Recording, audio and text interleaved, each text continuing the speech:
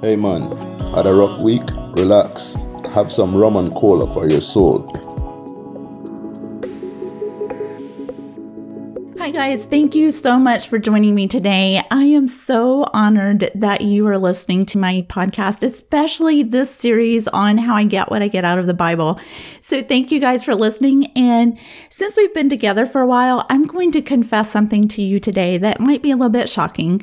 Well, actually, it's going to be shocking to you if you grew up in church culture. If you didn't, it's going to be shocking to you that anybody finds this shocking. But here's my confession. Sorry, guys, but I don't really feel inspired by the Proverbs 31 woman. Are you shocked? So just to fill you in, if you're not familiar with this culture, Proverbs 31 is a passage from the Old Testament book of Proverbs, and it describes the ancient Jewish ideal of what a woman should be like from the 10th century BC, guys. That's 3,000 years ago. And so if you're a woman growing up in church culture, you probably like every month or so had somebody say, let's get together and talk about the Proverbs 31 woman so you can feel bad about yourself. Sorry, is my bitterness showing? It shows a lot, guys. Sorry. But seriously, there's stuff about this woman, like there's a verse about her that says she doesn't eat the bread of idleness. I'm sorry, that's pretty much my life goal. Only, I guess I'd probably say my life goal is to eat the brownies of idleness, but bread's good too.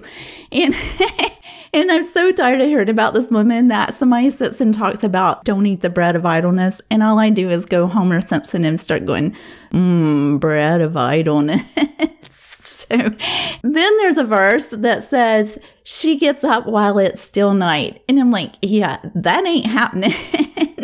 And then we get to this part. It says, she provides food for her family and portions for her female servants. And I'm like, hold up, guys. Wait a minute. This chick's got multiple servants. Yeah, when I get plural servants, we'll talk about me getting up in the middle of the night. Still not going to happen on a regular basis, but, I might do it sometime.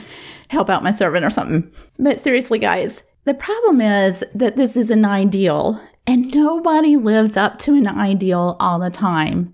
That's a problem when we're always presented with the ideal, and then we come away just feeling like, oh, wow, I fall really short of that. And that's how a lot of people approach everything about reading the Bible. And maybe you haven't been exposed to repeated conferences and Bible studies about the Proverbs 31 woman, but I bet you have struggled with relating to Bible stories. And maybe like me, you're used to having them presented to you as an unattainable ideal that you can never fully live up to. Or maybe you just read these ancient stories and go, what the heck am I even reading? Or maybe you read them as stories of super holy people always doing super holy stuff, and nothing about them seems to relate to your busy, messy, not so holy life. I mean, I'm not judging you. I'm just saying, based on the fact that you're a human being and that you're listening to my podcast, I bet your life doesn't look like a story of holy perfection. Just throwing that out there, guys. So how do any of us relate our messy lives full of guilt, mistakes, struggles, and lots of idle bread eating with the stories of Jesus in the Bible? Well, guys, I am super excited to share with you one of the coolest things that I found about reading the stories of Jesus, and that is understanding the cultural context. Wait a minute. Did you guys just groan? I'm sorry. I'm just having a flashback from my teaching days, and I feel like I just handed out a homework assignment to you. So let me just backtrack a second and say, studying the culture is so super awesome, and you don't have to be some kind of Bible scholar or super obsessed with it the way I am. It just takes a few minutes, and you guys can just Google search some study notes every once in a while, and you'll get it. So I just want you to see how cool it is to understand a bit of the culture, and how when you understand the culture of these stories, it humanizes the characters and their struggles, and it's the opposite of romanticizing these stories, and they cease to be these stories of unattainable ideals, and they become stories of real people struggling with the same human experience that you and I still struggle with today. When you view the Bible this way, it makes religious people super uncomfortable, which is just a little added bonus there if you're bitter, which I might struggle with a little bit. But I'm serious, guys. People don't like it when you humanize the stories. I mean, I really almost got run out of a church one time for saying that I didn't think John the Baptist liked being imprisoned. Because the religious view is, he was perfect in all this. So when he was in prison, he had a great attitude about it the whole time. And when I suggested that maybe that wasn't the case, it created a lot of drama because people don't like that. And that attitude made me shut up for a little while. But then I started to realize that what we are doing is elevating people in our legalism, and we're separating ourselves from God like we're achieving something on our own. Because when we romanticize the stories and we read them like these ideals that we're supposed to attain to, or these crazy things that happen that make no sense, but we're supposed to believe them, then it starts becoming about us and how good we are. And that's completely different than what we see when we humanize these stories. And it becomes less about us being good enough to please God, and it becomes stories about Jesus, Emmanuel, God with us, and He wants to walk through our messy lives with us. And I love this so much because when God enters our messy lives, He sits with us while we're eating the bread of idleness and says, "It's okay, Cindy. Tell me why you're hurting." And y'all, this is the most beautiful thing I've ever experienced. And I want you to know it too. And it's unbelievably freeing and empowering. And when you read the Bible this way with the context, I promise it won't be a chore. It will be like getting to spend time with the most awesome best friend ever. And I know that sounds like I'm super holy, and I'm not, guys, I swear. I just seriously miss it when I don't get to spend the time with Jesus. I mean, honestly, people in my life, like my kids used to say, Mom, why don't you go have a quiet time because you're losing it? And the goodness in me is not because I'm such a great person, and it's freeing to know that. It's because I walk with Jesus. And I love that. That is a big part of what you see when you understand the culture that these stories come from. And I want to share one of my favorite examples of how understanding the culture helps us apply the stories of Jesus to our modern lives. And this story is found in Luke chapter 5, verses 17 through 21. And we find the simple story of Jesus healing a paralyzed man. But without understanding the culture, we tend to just kind of dismiss this story and say, yeah, that's really awesome, but how does that apply to me in 2019? Because Jesus isn't really walking around in the flesh healing people. But get this, when we apply the culture to it, it is so cool. Because in that day, there were these religious men called Pharisees whose name meant set apart. And these guys were extreme religious legalists, and they were obsessed with rule keeping and telling other people when they broke the rules. And these guys, along with the teachers of the law, felt that it was their job to basically tell people when they sinned. And they actually believed that they were doing a great service to people because they believed that all suffering was caused by sin.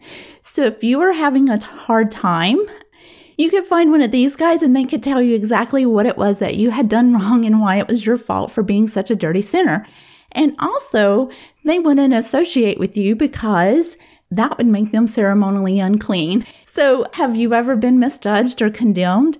You think maybe the people in Jesus' day could relate to how much it completely sucks? Because they experienced it to the extreme. So think about that cultural context and then listen to the story. In Luke chapter 5, verse 17, it says that one day Jesus was teaching, and the religious rule keepers that I just told you about, the Pharisees and teachers of the law, came from every village of Galilee and from Judea and Jerusalem. So these guys sent reps from all over the place to come check out what Jesus had to say. And pretty much they just wanted to know what he was going to tell them about being better at rule keeping. So the story continues, and the power of the Lord was with Jesus to heal the sick. Some men came carrying a paralyzed man on a mat and tried to take him into the house to lay him before Jesus. When they could not find a way to do this because of the crowd, they went up on the roof and lowered him on his mat through the tiles into the middle of the crowd, right in front of Jesus. Which I just got to give a shout out to those guys. That's freaking awesome. But that's not even the coolest part of the story. Verse 20 continues, when Jesus saw their faith, he said, "Friend, your sins are forgiven." And notice, he didn't heal the guy yet. He forgave his sins. And verse 21 continues, the Pharisees and teachers of the law began thinking to themselves, "Who is this fellow who speaks blasphemy? Who can forgive sins but God alone?" So yeah, Jesus had their attention right there. I mean, can you picture the drama of this scene? Like, this guy's just lowered on a mat in front of everybody and everybody's focused on Jesus, and he's like being super chill and just letting them kind of stew with it for a little while. So then verse 22 continues and it says, Jesus knew what they were thinking and asked, "Why are you thinking these things in your heart? Which is easier to say, 'Your sins are forgiven,' or to say, 'Get up and walk'?" So the Pharisees of the law believed that people sent by God could heal, but they didn't believe any person could ever forgive sins. So this was a really big deal. Jesus was drawing their attention to this. They all knew it was impossible for a person to forgive sins. And then verse 24 continues, "But I want you to know that the Son of Man has authority to forgive sins." So he said to the paralyzed man, "I tell you, get up, take your mat, and go home." Immediately he stood up in front of them and took what he had been lying on and went home praising God. In these 5 verses, with cultural understanding, we see that Jesus made following him about faith, and he separated our struggles from God's acceptance of us. If you followed that, it is so cool, and that transcends all time and culture. That completely speaks to me in my world of constant self-doubting, always wondering if I'm good enough, because I have faith. Nothing I'm struggling with changes the way God sees me. I'm his beloved daughter. We see that when we see that that paralyzed man was completely forgiven while he was still lying on the floor and being the object of a heated religious debate. And it completely relates to us when we're surrounded by judgmental religious people who want to fix our problems by forcing us to follow an unattainable ideal. We can always remember the story, and we can know that faith is what leads to forgiveness, and our struggles are never a sign of how God sees us. And that's just one story, guys. It's 5 verses. I hope you're excited about this, and I hope that this one little example gives you an idea of how completely amazing it is to understand just a little bit of the culture. And my hope for each of you is that you are inspired to see the stories of Jesus in a new way. I want you to see how the cultural context reminds us of the shared human experience of these stories. We can relate these ancient stories about Jesus to our modern lives, and it's amazing. So my challenge for you this week is to pick just one story about Jesus. And yeah, this is kind of a homework assignment, but it's awesome. So do 15 minutes of research on the culture of that story and ask yourself, what was the shared human struggle that the characters were facing, and what can we learn from this story? Guys, I think you're going to love it. I would love to hear from you and what you come up with and talk with you more about it. You can find all my contact information and transcript of this episode on my website, rumandcolaforthesoul.com. Also, look me up on Facebook, because I'd love to continue discussing this with you guys. Y'all, I wasn't kidding when I said I'm obsessed with this. I wrote a book called Rum and Cola for the Survivor Soul, and in this book, I look at all the stories from the book of Luke, and I relate the struggles that the people in those stories went through with stories of survivors that I've known over the last 20 years. And yeah, I even put in print that I think John the Baptist doubted, and I took it a little bit further. Actually, I took it a lot further. I compared it to a story of a woman that had been abused by church people and talked about how she had every right to struggle in her doubts too. So yeah, that's a thing I did. So check that out. Again, it's called Rum and Cola for the Survivor's Soul, and it's available on Amazon.com. And as always, I hope that your soul has been calmed and encouraged like it just had some rum and cola. Blessings, guys.